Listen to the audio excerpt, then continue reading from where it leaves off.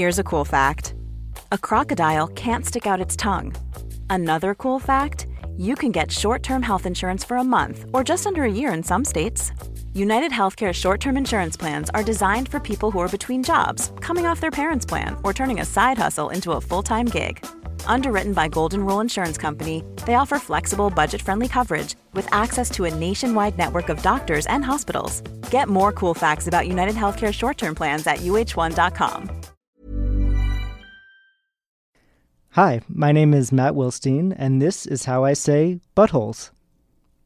I mean, what do you think? Better than John Hamm, let's be honest. You heard that, right? Andrea Savage says, I'm better than John Hamm. It's the last laugh. I'm Matt Wilstein from the Daily Beast. We are back for 2020, and I could not be more excited to have as my guest today the incredibly funny, incredibly talented Andrea Savage. Andrea created and stars in one of my absolute favorite TV comedies, I'm Sorry. On the show, she plays a version of herself, a comedian and mom living in Los Angeles. Much of the comedy comes out of her awkward attempts to explain the world to her young daughter, and even more awkward interactions with fellow parents who don't always appreciate her sense of humor. The first 2 seasons are on Netflix, and they are hilarious. A few months ago, Andrea started her own podcast. It's called Andrea Savage, a Grown-Up Woman, #Buttholes.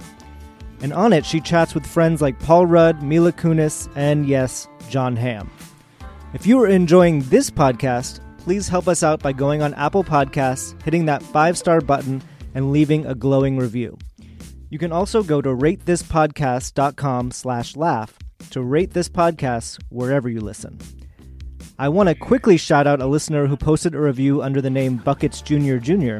and suggested Wanda Sykes, Dana Gould, John Mulaney, and Brian Regan, all comics I would love to have on the podcast. Dana Gould was actually the very first comedian I interviewed when I started writing about comedy 8 years ago. Let me know who you want to hear on this show in 2020. But now, let's hear my conversation with Andrea Savage. I have a blanket, and I'm someone who runs hot. I'm never cold. I have a blanket that I'm wrapped in. Yeah. We have to have like warm boots. We like fight over room blankets. It's insane. Is it always like that, or is it because it's cold outside? No, it's always freezing. Yeah. And now it's cold outside, and the building just refuses. Like, it's just, this is the temperature of the entire 4-story huge building. Yeah. And they're like, put on a coat. Yeah. That's their response. It's yeah, not great. It's not great, but No. it's generally been freezing in LA recently, and Freezing for LA. I mean, let's not get crazy. I feel like 2 weeks ago it was like 90. I grew up for in like 2 Boston, days. so I really shouldn't be saying that. I but grew up in LA. Yeah, so I should really so we should be bitching. reversed. Yeah, we should really be reversed. But I've just become a total, softie. Pussy? Yeah. Oh, sorry. Yeah, I was. You could say that. Well, thanks for coming in. Thanks for having me. Where do you have a podcast that you've been doing recently? So where do you at your house? I record at my house. Yeah, Yeah. I just started. It came out in October, so just a little bit ago. It's called Andrea Savage, a Grown-Up Woman, #Buttholes. Yeah, I wanted to ask you about the title. How Yeah. did you land on that title for the podcast? The whole point of my podcast is sort of just like an hour of pure sort of entertainment and laughing with friends of mine. And, I have a TV show, I'm Sorry, that I do. And, a lot of it, I get a lot of responses of people being like, I watch your show and it makes me not scared to grow up. It looks like you can still have fun. It looks like you can be a grown up and still be dirty and weird and funny and, sexual and this, that, and the other. And I really took that to heart, and I really appreciate that. And I was just like, I was scared to grow up. A lot of people are, but you don't have to change. And I have a lot of friends who are like me. Mm-hmm. And everyone, I feel like, who watches my show and that kind of thing, I feel like are still cool, normal people. So the whole point of the podcast was to sort of show that you're a grown-up, but you don't have to take yourself so seriously. So I thought, to me, butthole is just one of my favorite words. Yeah. And you can't act super serious and say the word butthole. literally impossible. And you have every guest say it at the beginning. So can Correct. you explain sort of how that works, and maybe we can do it as a little exercise Yeah, here? I would love to hear you do this. But yeah, every guest, it's a requirement. You're not allowed to say no. Has to say, hi, my name is blank. And this is how I say buttholes. Okay, so I'm going to try it. Yeah.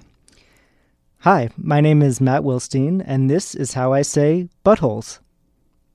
I mean, What do you think? Better than John Hamm, let's Yeah? be honest. I only practiced a very little bit. Just kidding. It's not, by the way, there's no right or wrong. That's the Yeah. great news with buttholes. I just listened to the June Squibb episode, which was delightful. And her rendition of buttholes is fantastic. Adorable. Yeah. She So was very upbeat. everyone should listen just for that, I know. if nothing else. I know. Well, But- watch and out. other for stuff other too. reasons Other stuff too. For other reasons too. It's delightful. Yeah. It is very fun. And it really is funny because it does loosen people up immediately. Mm-hmm. You just can't take yourself too seriously and say the word butthole. It Yeah. is a magic word. You mentioned the John Hamm episode, which was a standout as well, I would say. Oof. Yeah, I'm still recovering from that one. So for anyone who hasn't heard it yet, he reads aloud from your teenage diary in the episode. Yeah. How did that happen? That happened. You hear it in the podcast. I had just recently moved and I'd found some boxes and I'd found my old journals and I referenced it in the podcast for some reason. And we record in my office in my house.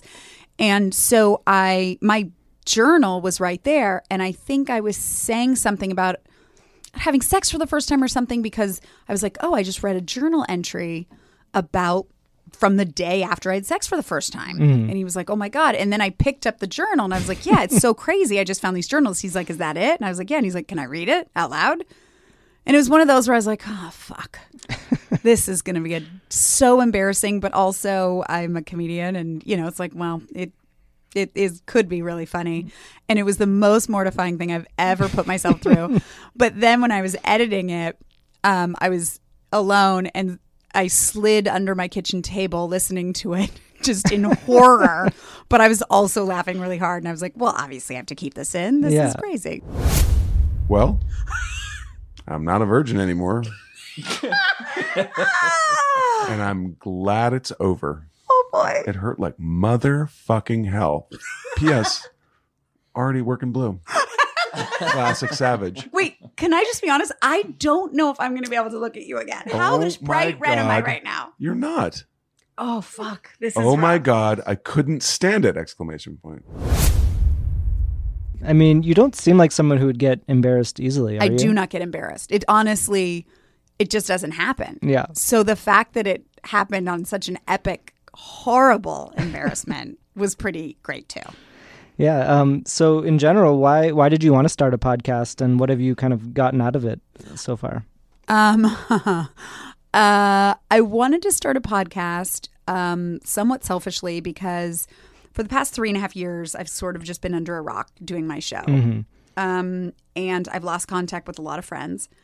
And I haven't been able to perform live or really do any other projects other than my own show. And I missed seeing people.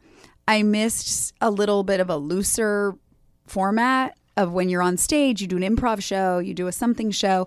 Wasn't able to sort of do that. And I did a lot of podcasts, and Chris Hardwick, who's a good friend of mine, and some other people were like, you're such a good guest on podcasts, not to brag, but Matt, you're going to be pretty happy with this. No, I think so. and you should do it. And I was like, I've kind of wanted to, but it seems like a lot of work. And they were like, no, you just sit and talk. Well, it's been so much work.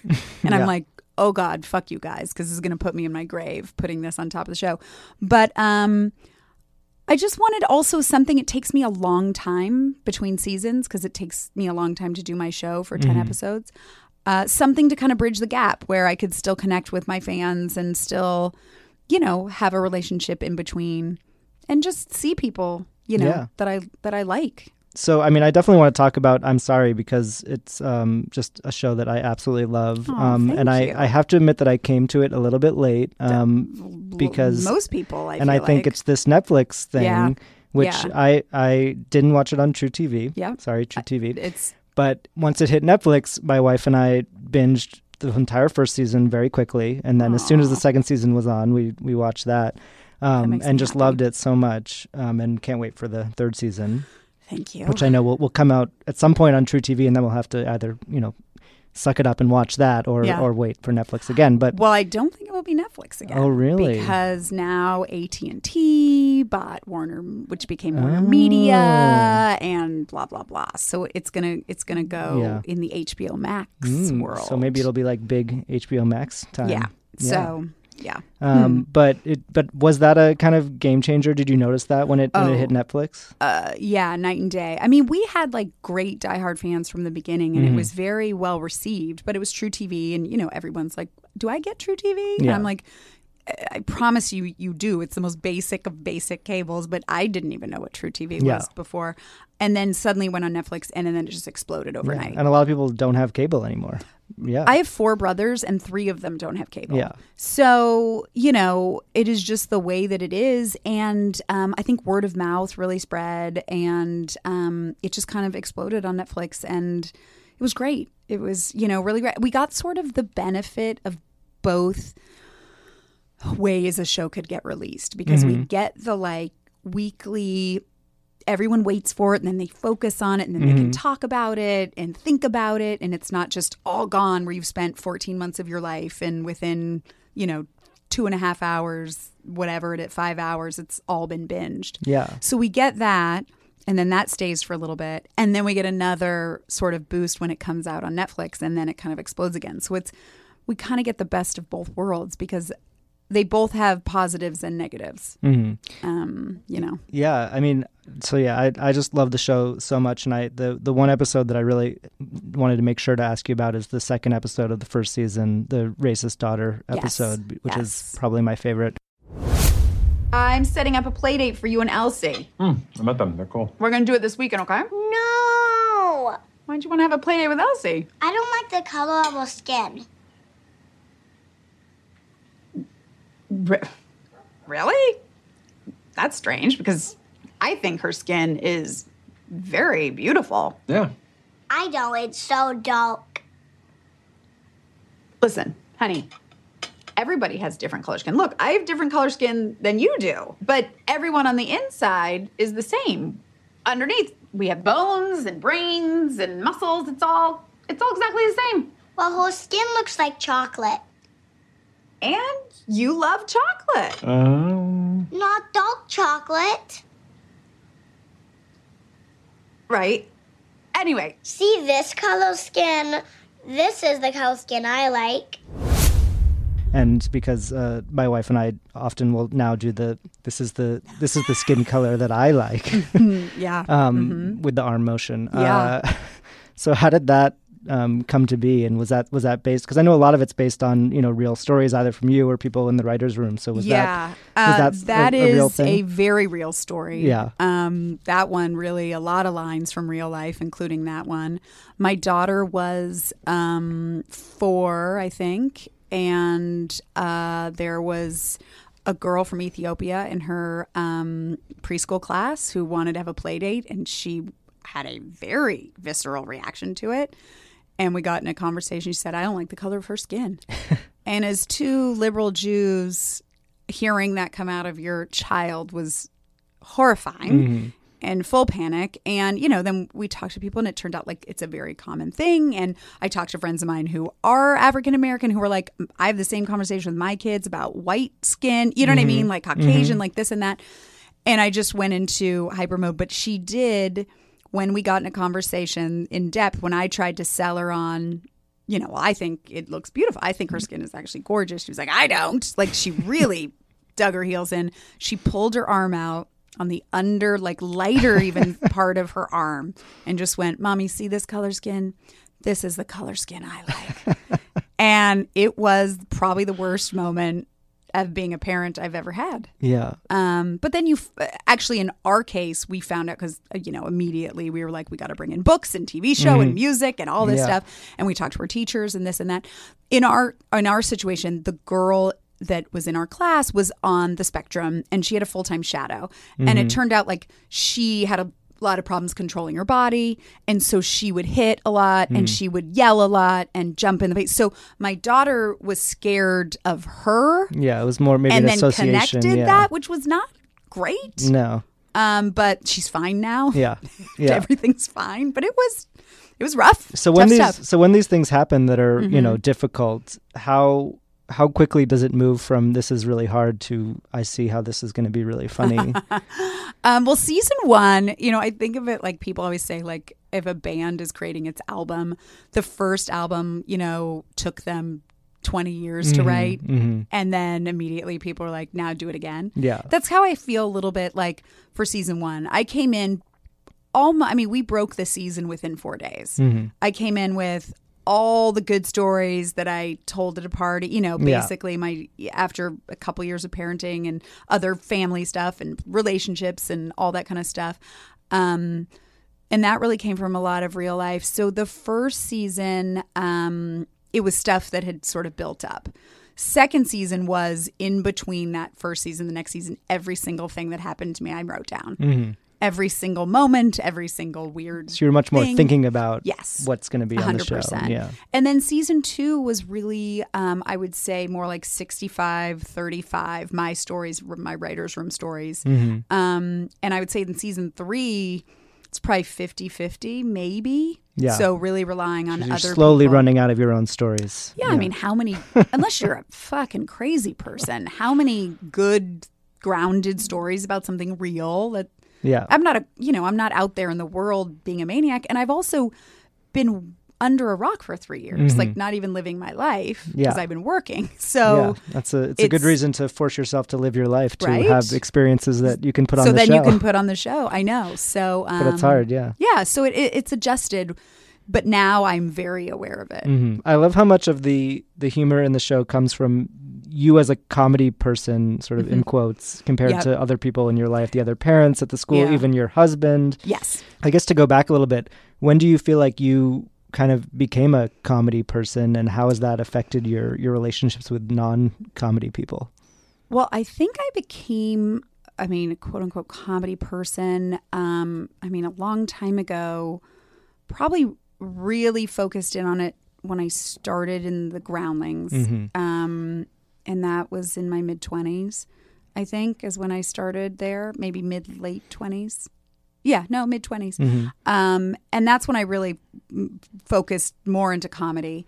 And I didn't interact a lot with people who weren't in comedy other than family or this and that. But, between Groundlings and stand-up, your whole world kind of becomes comedy people.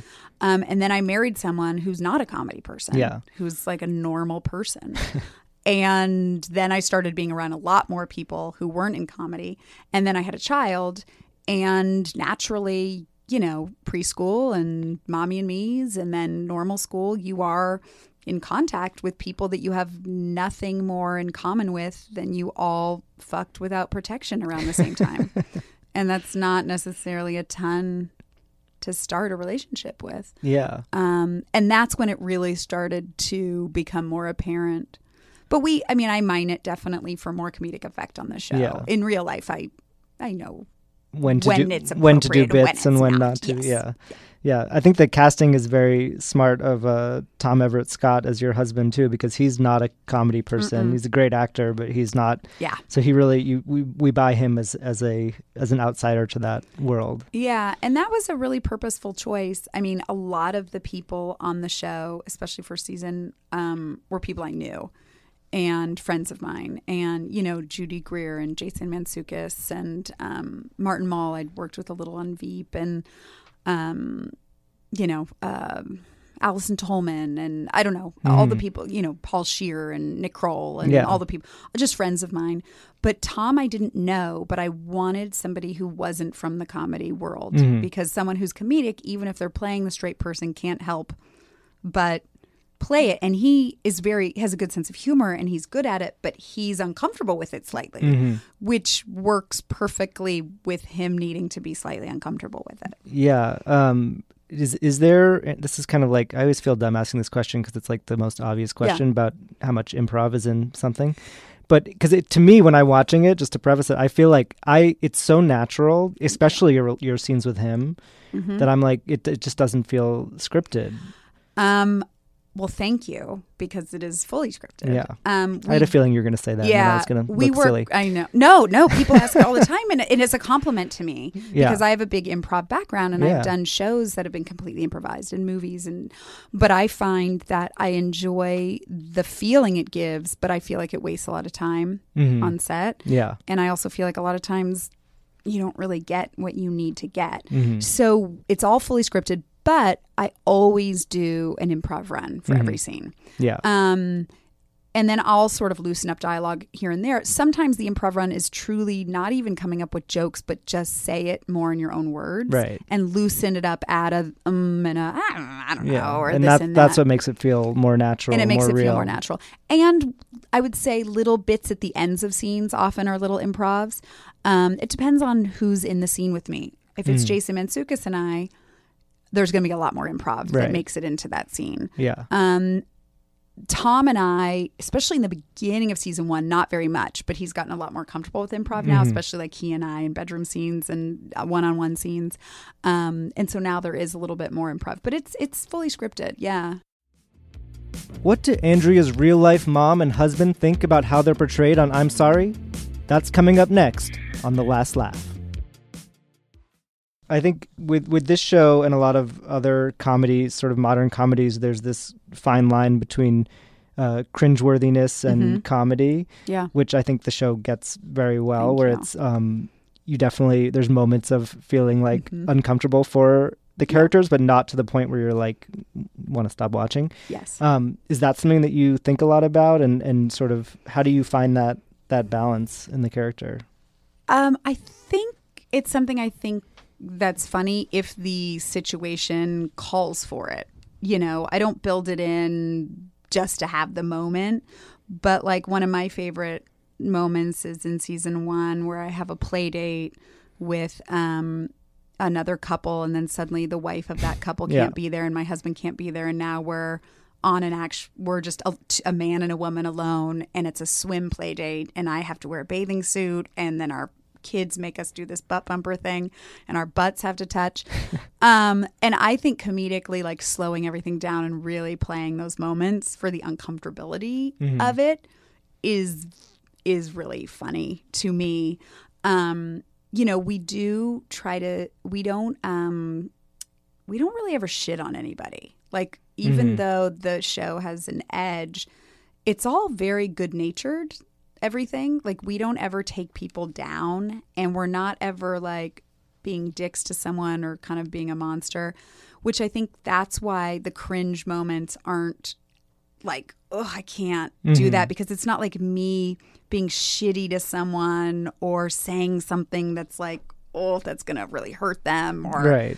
It's more that it's anything that you do is kind of inadvertent in some ways, that might be, and it's uncomfortable, but it's not mean, which is why I think it differentiates between necessarily some other, or it's not like sad or dark, which I think makes some other, which shows that I love actually, but we made a conscious choice on this show to not be dark and mean.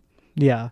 And not have the kind of, and it's kind of, and also compared to other old sitcoms, you also don't have the kind of like sweet sentimental stuff that even something like Everybody Loves Raymond would have. Yeah. Because I believe the heart is in the banter of giving my husband shit and fucking with my mom and Mansuki. You know what I mean? I think that's the way I show affection in my life. And so even with my kid, we, joke around, and in my life, there's never like a moment where it's like, you know what? I really appreciated you being there. I love you. Like, I'm just like, no, that's not a thing. You should feel it in all the other moments. Yeah.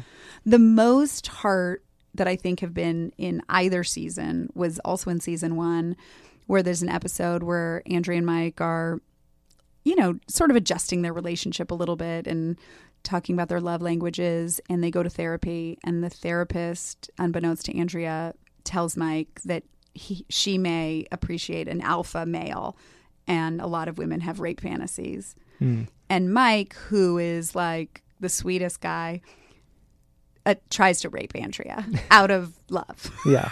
Of trying to give her something that she wants and totally uncomfortable with it. Yeah. And that's the most heart and the only time I say I love you really to him in the entire show is right after he tries to rape me to be a good husband. What are the people in your life, your husband and your mother and people, what do they think of the way that they're portrayed on the show? My mother loves it. She's lost all capacity, I feel like, to differentiate between herself and the character. Yeah. And she will, after a episode where her character is heavily featured, be like, I had a big role last night. I'm like, Mom, that is not you. It's not actually you. That's not actually you. She loves it. She's on my podcast. She's a couple episodes of my podcast on in some of the ends, which are very funny because one of the storylines from season 2 was based on an incident that happened with her and Mike Shinoda, who's from Lincoln Park. She accidentally exposed her nipple to him at the beach. And so we talk about that. So my mom loves it, although she does, it's not all really based on her. And so when there's things that aren't based on her that she doesn't care for, she's like, well, now everyone thinks that my family had Nazis in them. Yeah. And I'm like, Mom, this isn't you. Yeah. My husband, he really likes it, although he's like, I am funny. I'm like, no, I know. That means like echoing it, basically. My dad was a little here and there with it. I feel like because, again, we're not mean and I'm not shitting on anybody, everyone's kind of been okay with it, you know? And I always ask permission. Like, I'm not going out to fuck with people. So, I ask my husband, is this okay to do with my, you know what I mean? Like I try to be polite about it, Yeah. So I'm not trying to screw anyone over. So I know you're in the writer's room now for season 3. So how's that been going? It's good. It's hard. It's hard. We are starting the 8 out of 10. So I see the light at the end of the tunnel a little bit. I'm excited. I think we've got some really funny episodes that are new territory, which is what I was worried about going into season 3 is, have we covered everything? Because we tackle sort of big issues. We tackle your parents aging, and we tackle death, we tackle parenting, we tackle marriage, we tackle friends who are getting divorced, friends who've never been married, we tackle trying to make new school friends, we tackle losing touch with old friends, so and I like everything to be based on something real, or it gets broad and wacky. Yeah. And real relationships that you care about underneath all the humor. So, but I think we've got some funny stuff. Yeah. Are there any sort of just even broader issues or things that you can tease that are coming up that? I can't. I mean, not real. It's just you don't want to give anything away. Yeah, my daughter's a little older, so there's some older stuff there. We meet Mike's family. Oh, okay. Which is a new thing that we'll see this season in a couple episodes. So that's gonna be exciting. Have you cast them already? Have not cast them yet, so that's gonna be really fun. Yeah. Yeah. Yeah. The actress who plays your daughter is fantastic as well. Olive Petrucci, she's fantastic. I'm worried about how old she's gonna look by the time we shoot this, because it will have been almost 2 years since the last time we shot. But she's fantastic. We got so lucky, and she's just a dream, and her family's really nice, and we got very lucky. Yeah. What was that process like of auditioning kids? 5-year-olds. It was weird, and also the scene that we auditioned with was the opening scene of the pilot where she's asking about how do babies come out of your vagina? And I talk about the hole getting really, really big. So it was also a little bit of an audition for the parents of who's comfortable with the material, because again, it's not salacious, and we never write anything to be like dirty or edgy with a kid. It's all based on real conversations that I've had with my child or someone in my room has. So it was weird, and I was like, oh God, what am I doing to all these kids? Like just a line of kids learning about holes getting bigger and snapping into place. But when they're 5, you're really having to go off of their family and then also how they listen to direction and just are they naturally, believable? Because kids, it's hard to find a good kid. Yeah. Mommy, Yeah, I love it. I forget. Did you say babies come out of your tussie or your vagina? Vagina. Why? Well, my vagina hole is so small. Yeah. How could a baby even come out of there? Well, that is a very good question. Something that you do not need to worry about for a super long time. But your body, it's magical. And when there is a baby in there and it's all grown and ready to come out, your body knows to make your vagina hole get really, really, really big. And then the baby can just shoot out. Isn't that cool? So, you have a huge vagina? No. Oh, no. No, it snaps back into place. I mean, it snapped back into place for me. There's no complaints from this guy. Kind of like a court. One size fits all seems like a good idea for clothes until you try them on. Same goes for healthcare. That's why United Healthcare offers flexible, budget-friendly coverage for medical, vision, dental, and more. Learn more at uh1.com. Quality sleep is essential. That's why the Sleep Number Smart Bed is designed for your ever-evolving sleep needs. Need a bed that's firmer or softer on either side? Helps you sleep at a comfortable temperature? Sleep Number Smart Beds let you individualize your comfort, so you sleep better together. J.D. Power ranks Sleep Number number 1 in customer satisfaction with mattresses purchased in-store. And now, save 50% on the Sleep Number Limited Edition Smart Bed for a limited time. For J.D. Power 2023 award information, visit jdpower.com/awards. Only at a Sleep Number store or sleepnumber.com. Being put back in a bottle. Almost too small. Was it pretty clear when you saw Yeah. Olive that it was going to be her? Yeah, it what, was. What was it about her? She just had a naturalness to it where it didn't sound rehearsed, but she did know her lines, and her family seemed really good. And her mom, I remember just being like, you know what? At first, when I read it, I was like, oh God. But then she was like, you know what? It's all real, and that's the way it is, and that's the way I would explain it to her. So, yeah. And she was just so cute in her little voice. She's very adorable. Yeah, she's really. Yeah, I know. I miss her because I haven't seen her in a while. It was just her birthday a couple days ago. So I want to go back a little bit to sort of the early days. You mentioned the Groundlings, which is just sort of a fascinating place, and so many people have come out of it. So what was your experience like there? Who were you there with, and what did you get out of it that maybe you still use or think about now? A lot. It's an interesting place. It's you talk to people, and depending on their experience there, you get a lot of mixed reviews. Overall, I learned so much there. I learned how to do improv. I learned how to write. It's the first time I ever thought about writing for myself or writing in general. In the program there, it's very competitive. It's sort of like a cult when you're in the school. It's all you do and in your life. And I was in the Sunday company, so you go through the school and then you get voted in. And their process is there's the main company of actors and then there's a Sunday company of actors. And the main company votes on the Sunday company. So you have actors voting on other actors of who's going to move up. Yeah. Which leads to a lot of problems. Yeah, interpersonal issues. A lot of politics, a lot of jealousy, a lot of people not wanting competition in the thing.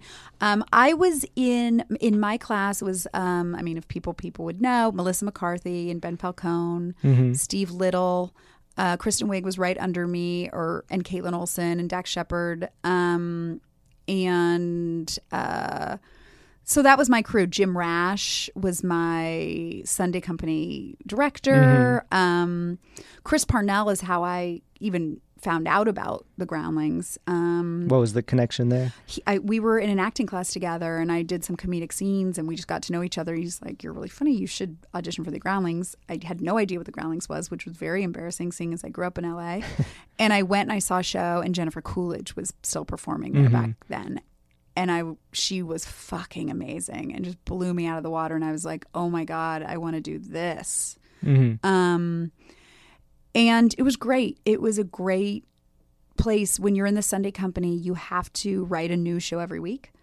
And so you put your sketches up on a Wednesday. They get picked by the end of the week, and then you do the show on Sunday, and then Wednesday you need all new sketches again. So it really taught you like boot camp comedy writing. Like you don't fucking feel inspired, suck it up. You got to come up with sketches. Oh, that one didn't work. Get over it. Come up with another sketch. You can't rest on that one worked. That one worked. It was just keep going. Yeah. Ultimately, you're in the Sunday company 6 months at a time, and then there's a vote, and 6 months at a time, and then there's a vote. And I was cut from the Sunday company and did not make it into the main company, which was very hard. Yeah. Very hard on the ego, very frustrating. And I didn't think merited, either. Mm-hmm. And it was at a time where women were having a really rough time there. And there were about 4 votes in a row where women were cut and no women were moved up. And especially if you were, not a quirky, if you were somewhat of a cute girl, you were going to have a rough go. Right. And I was cut. Caitlin Olsen was cut. A bunch of us were kind of cut in a row. And then it, I think, pulled itself together a little bit. And it hurt. It sucked. It was like being thrown out of a cult that you don't want to be thrown out of, because suddenly you're like, it's where you've been for like 4 or 5 years every day. And then suddenly you're just ousted out into the world. But I think it was the best thing that ever happened to me, because I worked less professionally in the Groundlings than any other time in my career, because I actually worked quite a bit before that. Yeah. And then afterwards, I immediately started working as series regulars on television shows. So what was kind of the first thing after Groundlings that you got into? I got a show that was for NBC that ended up on Bravo for 2 seasons called Significant Others. Mm-hmm. And then right after that, I got Dog Bites Man, and then Step Brothers. And then it just kind of rolled. It kind of rolled from there. And on Dog Bites Man on Comedy Central, I was a writer producer as well. And that's when I started writing. And then I started selling shows, and that's when sort of the merging of those two things happened. Yeah. That show was kind of, was there a lot of improv on that show? Because that show was fully improvised. It's kind of interacting with the real world, right? Yeah. That show what was that like? It was fucking crazy. It's funny. I just saw Matt Walsh 2 nights ago. So it's Zach Galifianakis, Matt Walsh, 80 Miles, and myself. Yeah. And the guy who created it, Dan Mazer, works with Sacha Baron Cohen a bunch. And he created Borat with him and, all those things. So it was in the style of Borat, but before Borat came out. So it was right before Borat came out. They'd already shot it. And so people didn't quite understand what was happening. Yeah. That we weren't real, and we were playing fictitious characters of this fictitious news team, but the rest of the people were real. It was very tricky to do. All of us have some post-traumatic stress disorder from that. None of us enjoyed tricking people. The process of how all that stuff is done is really sketchy and not great. I did not care for that. We all wanted to just do scenes together because we were like, there's 4 really funny people here. Yeah. Can't we just do more of that? Yeah. Why are you forcing us to go out and like trick fuck with innocent people? Yeah. So all of us sort of had, not great reactions to that. But I have some of the craziest memories. We were traveling the country, shooting in weird places in Tennessee. You have to like go in the middle of nowhere to get any of this stuff. And it was crazy. Yeah. It was crazy. Is there one that stands out now when you think about it? As well, there's just things I did where I just go like, what the fuck did I do? There was a Republican convention that we went to somewhere, I don't remember, in the South. And my character needed to get really drunk and go in the middle of this dance floor in the middle of a convention and just dance and grab a man from the crowd, like an old man, and dance with him. And nobody knows that I'm not a real person. Yeah. They just think I'm a drunk lady. Yeah. And then I had to throw up.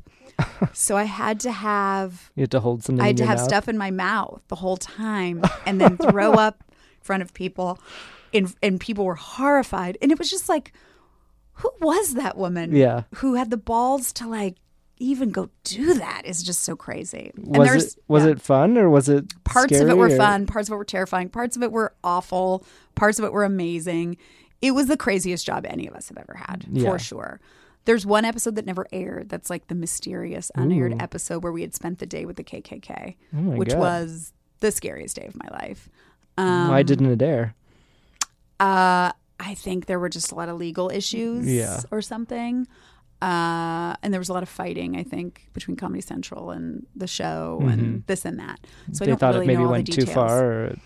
I don't really know. I've never really gotten the full story. That must kind of suck to go through that scary experience and then have it just never see the light of day. Are you happy that it Sort doesn't? of, although never part saw of me the light was of like, day? well, by the way, we just bailed too because we were told there would be security and that it would be this and that. And we got there and it was in the middle of the woods and it was sketchy and people had guns. It was crazy. And all of us sort of looked at each other independently and quietly and just like, I'm not doing that bit that we were supposed to do. Yeah. Not happening. So we kind of all just ditched our bits. We had to interview the Grand Wizard, which we still did, but we just powered through it and didn't do any of our jokes. And we just got out of there. But we were there for hours. It was awful. The only good news of it was that it was so ill-attended. There were not a lot of people there, which made me feel good.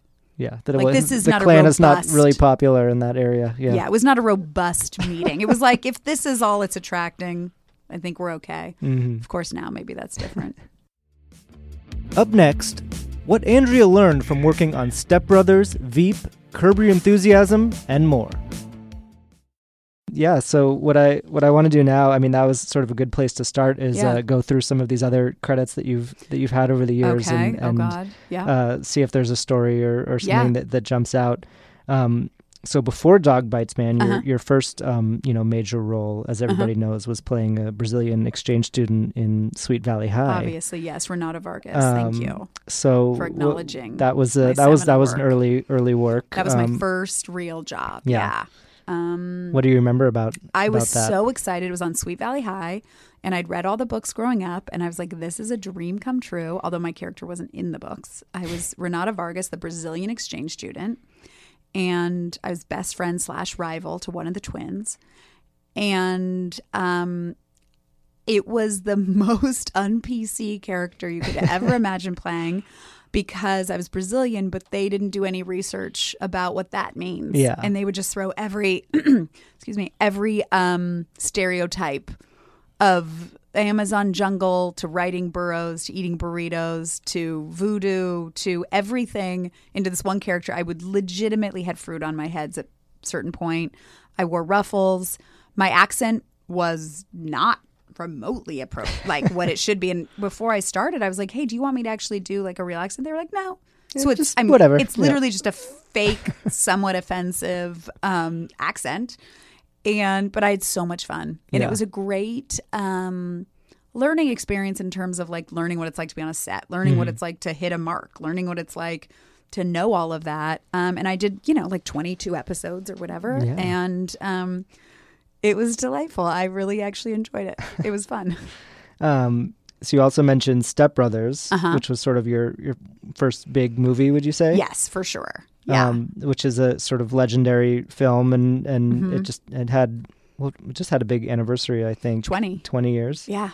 Wait, and is that right? That can't be right. That can't be right. Wait. It must have been. It came out I shot it. I know the premiere was in 2008, so it came out in 2008. Yeah. So I think maybe it just had a 10-year premiere. 10. That Yeah, sounds 20. better. Yeah. I was like, wait a minute, how old am I? Yeah, no, we just had the 10. Yeah. So, and I think hilarious. that, it's just such a good movie. And it has that improv thing, kind of like we were talking about the scripted and then going off the rails. So with Adam McKay directing, and I love Adam McKay. What stands out from that experience, and especially from his sort of style of working? I mean, honestly, that movie is as much fun as you think it would be on set. I mean, the amount of stuff you'd never get to see that's on the cutting room floor, that just because it doesn't move the story or it's just whatever, I can't even tell you how hard you would laugh. It's great. He just yells out stuff like, say this, push it further. And I would say almost all of my stuff with Will was improvised. Hello, Brennan. Denise. Hi. Hey. Robert, Mom, Derek. This is my girlfriend, Denise. Oh, hi. How are you? Actually, I'm his therapist. We are in absolutely no way dating. Right. Brennan told me he was going to hurl his body off a helicopter into shark-infested water, so I had a legal obligation to be here. I get it. Don't want to appear too eager, and that is a good strategy, like too. her. You are an enabler. You think you're helping, And but you're you not. are a keeper. What'd you think? Brennan, I thought you were incredibly brave. And I mean that in strictly the most clinical and professional sense possible, with no emotional, intimate, sexual, or any other undertones that you could possibly infer. God, you're gonna make me cry. What poem is that from? Is that James Joyce? I mean, there were a couple lines here and there, but so much of it was improvised. Yeah. And He was Will Groundlings too, right? Yeah, But he was way weren't- ahead of me. Yeah, I didn't know him. But it's funny because he'll talk about, he went on from there to SNL, which is like notoriously crazy. And he's like, my years at Groundlings were crazier. Really? Groundlings is it's an intense place. Yeah, because SNL is very intense as well. Yeah, so that gives you an indication of what Groundlings is like. Yeah. He was delightful. I'm trying to think. I remember I improvised a line that people quote all the time of "He can sure wear the shit out of that pirate hat," and I'm very proud of getting that improv in. But it was super fun. I had known Adam Scott because actually I had done the pilot of Party Down. Oh yeah, I just found out about that because they just had a reunion and they were talking about it. Oh, did they talk about it? Yeah. So you originally were going to play Lizzie's role. Lizzie Kaplan's role. Yeah. So I did play that in the pilot, and then the show didn't get picked up for a long time because we had shot it in Rob's house, like it was just independent. He paid for it, and then when it got picked up, when they started shooting, I was going to be 8 months pregnant or something, and then have my baby in the middle of whatever. So obviously they had to recast, and then Lizzie did it, and then the show was fantastic. Was that tough to have to give that up, or you kind of didn't know what it was? I didn't know what it was and what choice did I have. But at the time, I think I was like, okay. And then it turned out to be like such a great show, and like everyone watched it, and everyone was talking about it. And I was like, I like my kid though. No. Well, if you didn't have your kid, you wouldn't have I'm Sorry, which is really the most important thing. 100%. No. I mean, it sucked a little bit, but I like all those people. I was happy for all of them. And Lizzie's actually a really good friend of mine. Yeah. The first show that I felt like I was like really aware of you and really into what you were doing was Episodes. I love that which is show. a great show. Such that a I great think show. If very anyone's underrated listening and hasn't watched it, Yeah. do yourself a favor and watch Episodes. That was on Showtime from the beginning. Yeah. So what was your experience like on that show? Did you come into it? I not came at the into beginning, it. Right? No, I was only in the last 2 seasons. Yeah. That was just a job I auditioned for. I didn't know anybody involved in it, and I play this power lesbian television president. We shot in London. They shot London for LA. For a show that takes place in LA was shot in London. Don't ask why. Makes no sense. Yeah. So I got to live in London twice and bring my whole family, which was amazing. And I was just such a fan of the show. I think it's the most well-written show. Yeah. The performances were amazing. I feel like I'm a broken record of just like positivity, but I will say I've had just so many great. Yeah. I've worked on some great things. You really have. I really, really have.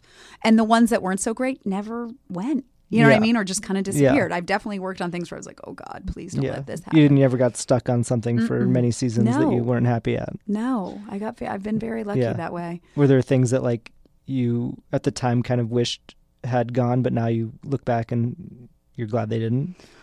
That's a good question. Yeah, I mean, you're always disappointed when a pilot doesn't go because you get invested in it. And I feel like every year I would do a pilot but none of them did I love so much. There was one pilot that I did at Fox called Rebounding with Will Forte.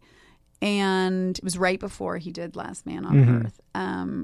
And it tested like through the roof, but there was like another show at another network with Matthew Perry that was a little similar, and they picked that up early, and so whatever, and it didn't go. And I was bummed about that because I really liked everybody. He seems like he'd be fun to work with every day. He's fantastic. I knew from Groundlings. He was older than me, but I knew him, and I thought he was fantastic. Hayes MacArthur was on it, and some other great people. That's one that I was bummed didn't go. But no, I mean, you kind of just like get used to the process. But Episodes, I mean, honestly. That was such an underrated show. Yeah. Such an underrated show. It's so good. I feel like all the Friends fanatics now should be watching episodes, right? They should, although it's a very, I know, very different. But don't they just vibe. want more Matt LeBlanc in I their don't think lives? they want that version of Matt LeBlanc. I feel like their heads would explode. Yeah, exactly. Yeah. So then you ended up on Veep. Yes. Which is another amazing show. Another amazing show as Laura Montez, the Presidente. It's kind of like going back to your Brazilian exchange student days. Thank you. Is that what you were? That's what's full circle moment. Channeling. That was, like dream come true. Yeah. And that I auditioned for as well, but I didn't know. They had fake sides. So I had no idea. I thought it was a senator I was auditioning for. And I think, I did some improv in there, and Julia was there for my audition, and Dave Mandel, and Julie and I improvised, and then they had me like improvise a speech, and I was like, well, that's weird. Why do I have to improvise a speech? Whatever. And I improvised a couple things that my husband was, Hispanic, and I was like, whatever, and some things, and then I got it, and Julia Louis-Dreyfus to me is pretty much everything. Yeah, what's it like when she's someone who we all look up to so much? When you go into an audition and they say, "Here, improvise with Julia Louis-Dreyfus," what's that like? It is nerve-wracking, but she's so like cool that you kind of you get over it fast. Yeah. Like you're like, oh, okay, that's good. She's a normal person. And I didn't know what it was until we were mid-table read. I found out as I was reading it, because they didn't give us the scripts ahead of time, because they, I think, really were finishing them. Yeah. And so I'm reading it, and then suddenly it's like, she becomes president. And it was like, what? And like an enemy inaugurated. I was like, what's happening? I was so excited. And I had to keep it a secret for so long. Yeah. And I know they were really secretive about the finale, the series finale too, which you were in briefly. I was briefly in. It's when I was doing post. And it was like a crazy day where it was like my second to last day of post. I had something due. I was leaving to go out of town. And literally they were like, you have to come do this. And I think I was doing Jimmy Kimmel that day. Like my first time being on Kimmel. It was like the worst possible day. And I was like, all right. You had to get into like heavy makeup and yeah, they aged us up like 24 years or something, and then mine was aged in a way that looked like she'd had a lot of very bad plastic surgery, which was delightful. And I was so happy to be just any part of that last season. Yeah, that's such a great sequence, the funeral part. I think we can spoil it now. It's been long enough. I think it's been long enough. Yeah. I know. I feel like, again, like I feel like I keep repeating myself, but like dream come true to work on that show. Yeah. Everyone on it's fantastic. And I obviously knew Matt Walsh before, but Tony Hale, everyone was delightful. Yeah. And then I guess the last one that I wanted to touch on is Curb Your Enthusiasm, which you did an episode of, which I actually just rewatched today because it was just for fun, because it seemed like a fun thing to do. It's great. Yeah. And so it's really a fun episode because, early in the episode, there's this great dinner scene where you kind of get to be with everybody. I literally was just sitting there going, how is this my life? Yeah. And I was shooting Veep the same week. Oh, wow. Like I was in my writer's room. It was season 1. And I was writing my own show, and then there was one day where I went to Curb in the morning, or no, I went to Veep in the morning and Curb in the afternoon, and I was just like, how is this my life? Like, how is this happening? That's amazing. But then I was like, you know what? I had a lot of years where this wasn't happening, and so now I really appreciate it. That's good. Because I know all the other years. Yeah. But it was like, oh my God, this is crazy. I mean, to work with Larry David I feel like Larry David and Julia Dreyfus are kind of the king and queen. Yeah, absolutely. Yeah. You throw Will Ferrell in there. It's like, there you go, the trifecta. When I was watching it today, I was mostly just trying to figure out how anyone was keeping it together with Bob Einstein. Oh my God. Drinking the water and that I think was the only thing where people were laughing, where we all really had to pull it together. Yeah. You can catch some small smirks in around the table. It was so funny. Yeah. Oh God, that was really funny. Mm-hmm. Yeah. And then you have the multiple scenes in the dressing room with Larry David. With his dick in my face. Yeah. Oh my God. Oh. Larry. No. No, that's not from you. That's from Sophie Loren. Why was it in my face? Because it was an accident. It was an accidental erection. What? It was an accident. No, an accident is tripping on a step. And then also the Titanic going down. Yeah, but just the way the Titanic went down, this thing went up. It's the same thing. They're both accidents. So you're saying your penis is like the Titanic? In a manner of speaking, yes. I think they're comparable. This is really unprofessional. I'm very uncomfortable right now. Oh, this is not professional. You think I'm comfortable when you're standing in the dressing room when I'm changing my pants? It's called a concierge service. I've never heard of that before in my life. I'd like you to leave, Larry. Okay. Yeah. Okay. May I have my pants? Here. You know, I gotta say, the waist is a little big. Get out. I'll wear them with a belt. I'll put a belt on.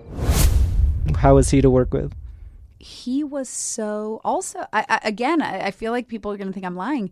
He was great. He was so gracious. You know, I feel like it was the kind of thing once he knew that you knew what you were doing, he could relax. And I know that feeling being on my own set is you are nervous. He didn't know me. Other people casting and some other people on the show knew me, and he sort of knew of me. So, you know, when you cast someone like that on that kind of role, you're a little nervous, and you can tell, and there's no table read, there's no script, you know, it's all improv. And so I could tell, like, after literally like take one, he was like, okay, now I can have fun. This is you know gonna what I work, mean? yeah. Now this'll work. Yeah. I mean, again, that's another improvised show. That's fully, yeah. Is there anything, I mean, thinking about, you know, working on episodes and Veep and Curb, are there things that you learned on those experiences that you then took to I'm Sorry? Yeah, it's interesting because episodes and Curb are pretty much polar opposites. Episodes, you couldn't change a letter. That was literally the classic, like you say, the instead of A, and there's a script supervisor that comes up to you. Yeah. It is word for word. And then Curb is fully improvised. Veep fully scripted, but then you get to do some looser stuff. It's really the spectrum. Which is the spectrum. And my show, you know, between doing that and Step Brothers and Dog Bites Man, you know, and then other scripted stuff, I was like, I feel the most comfortable if I know the script is on the page. So you know that you've got the funny. And then you have the luxury to then just tweak it and make it better.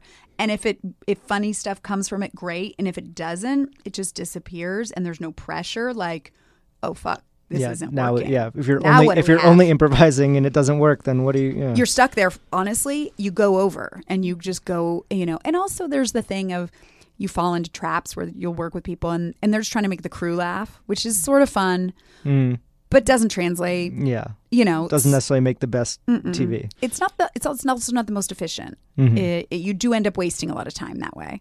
So I definitely learned things, and you know, I feel like watching the way Julia is on Veep and how she sets the tone from the top down of just a really wonderful, warm environment. That's everyone's working very hard, but there's a joy to it and a seriousness, but a kindness. And I was like, that's the model, sort of how I want my show to feel. And, you know, you definitely take the good stuff and the bad stuff and go like, okay, I'm going to do mine this way. Yeah. So the way we end is I'm going to ask, who is someone who you've worked with who made you laugh harder than anybody else? Could be on a set or just or you know, out on the road, or who's when you think of someone who makes you laugh the hardest that you've worked with, what comes to mind? I don't know if it's because it's top of mind, but I feel like on Dog Bites Man, 80 Miles, and Zach Galifianakis, I don't break often.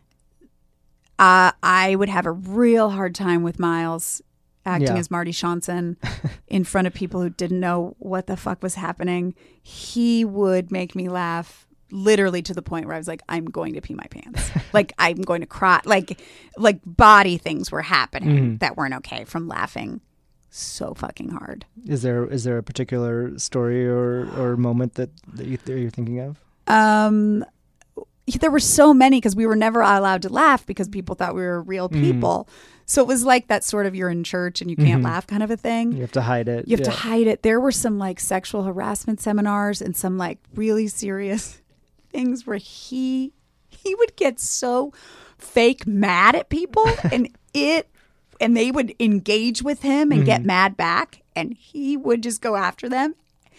It God, I don't know what it was. There was something about his face that would make me laugh. And then Zach would always start breaking. Yeah. And then I couldn't look at Zach because he would be laughing. And I was like, oh God, watching him laugh at like the combo.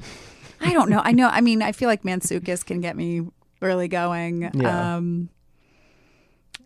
I feel like Paul Rudd, he can just do a bit forever. And that delights me. Yeah. You can just go and he won't stop. And it just is super fun. Those are like June Diane Raphael makes me laugh.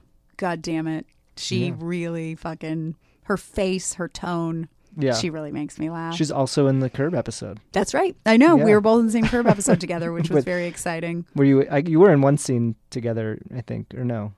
Maybe we were on set together. Yeah. I can't remember if we were on camera together. Yeah, I can't remember. I don't know. There's so many people who Yeah. make me laugh, but those are just the ones that are jumping out at me right now. All right. Well, thank you so much for taking the time to Thanks for come having talk me. today. Thank you. We'll get you home. Get me home. Let's do it. Thank you. Thank you again to Andrea Savage.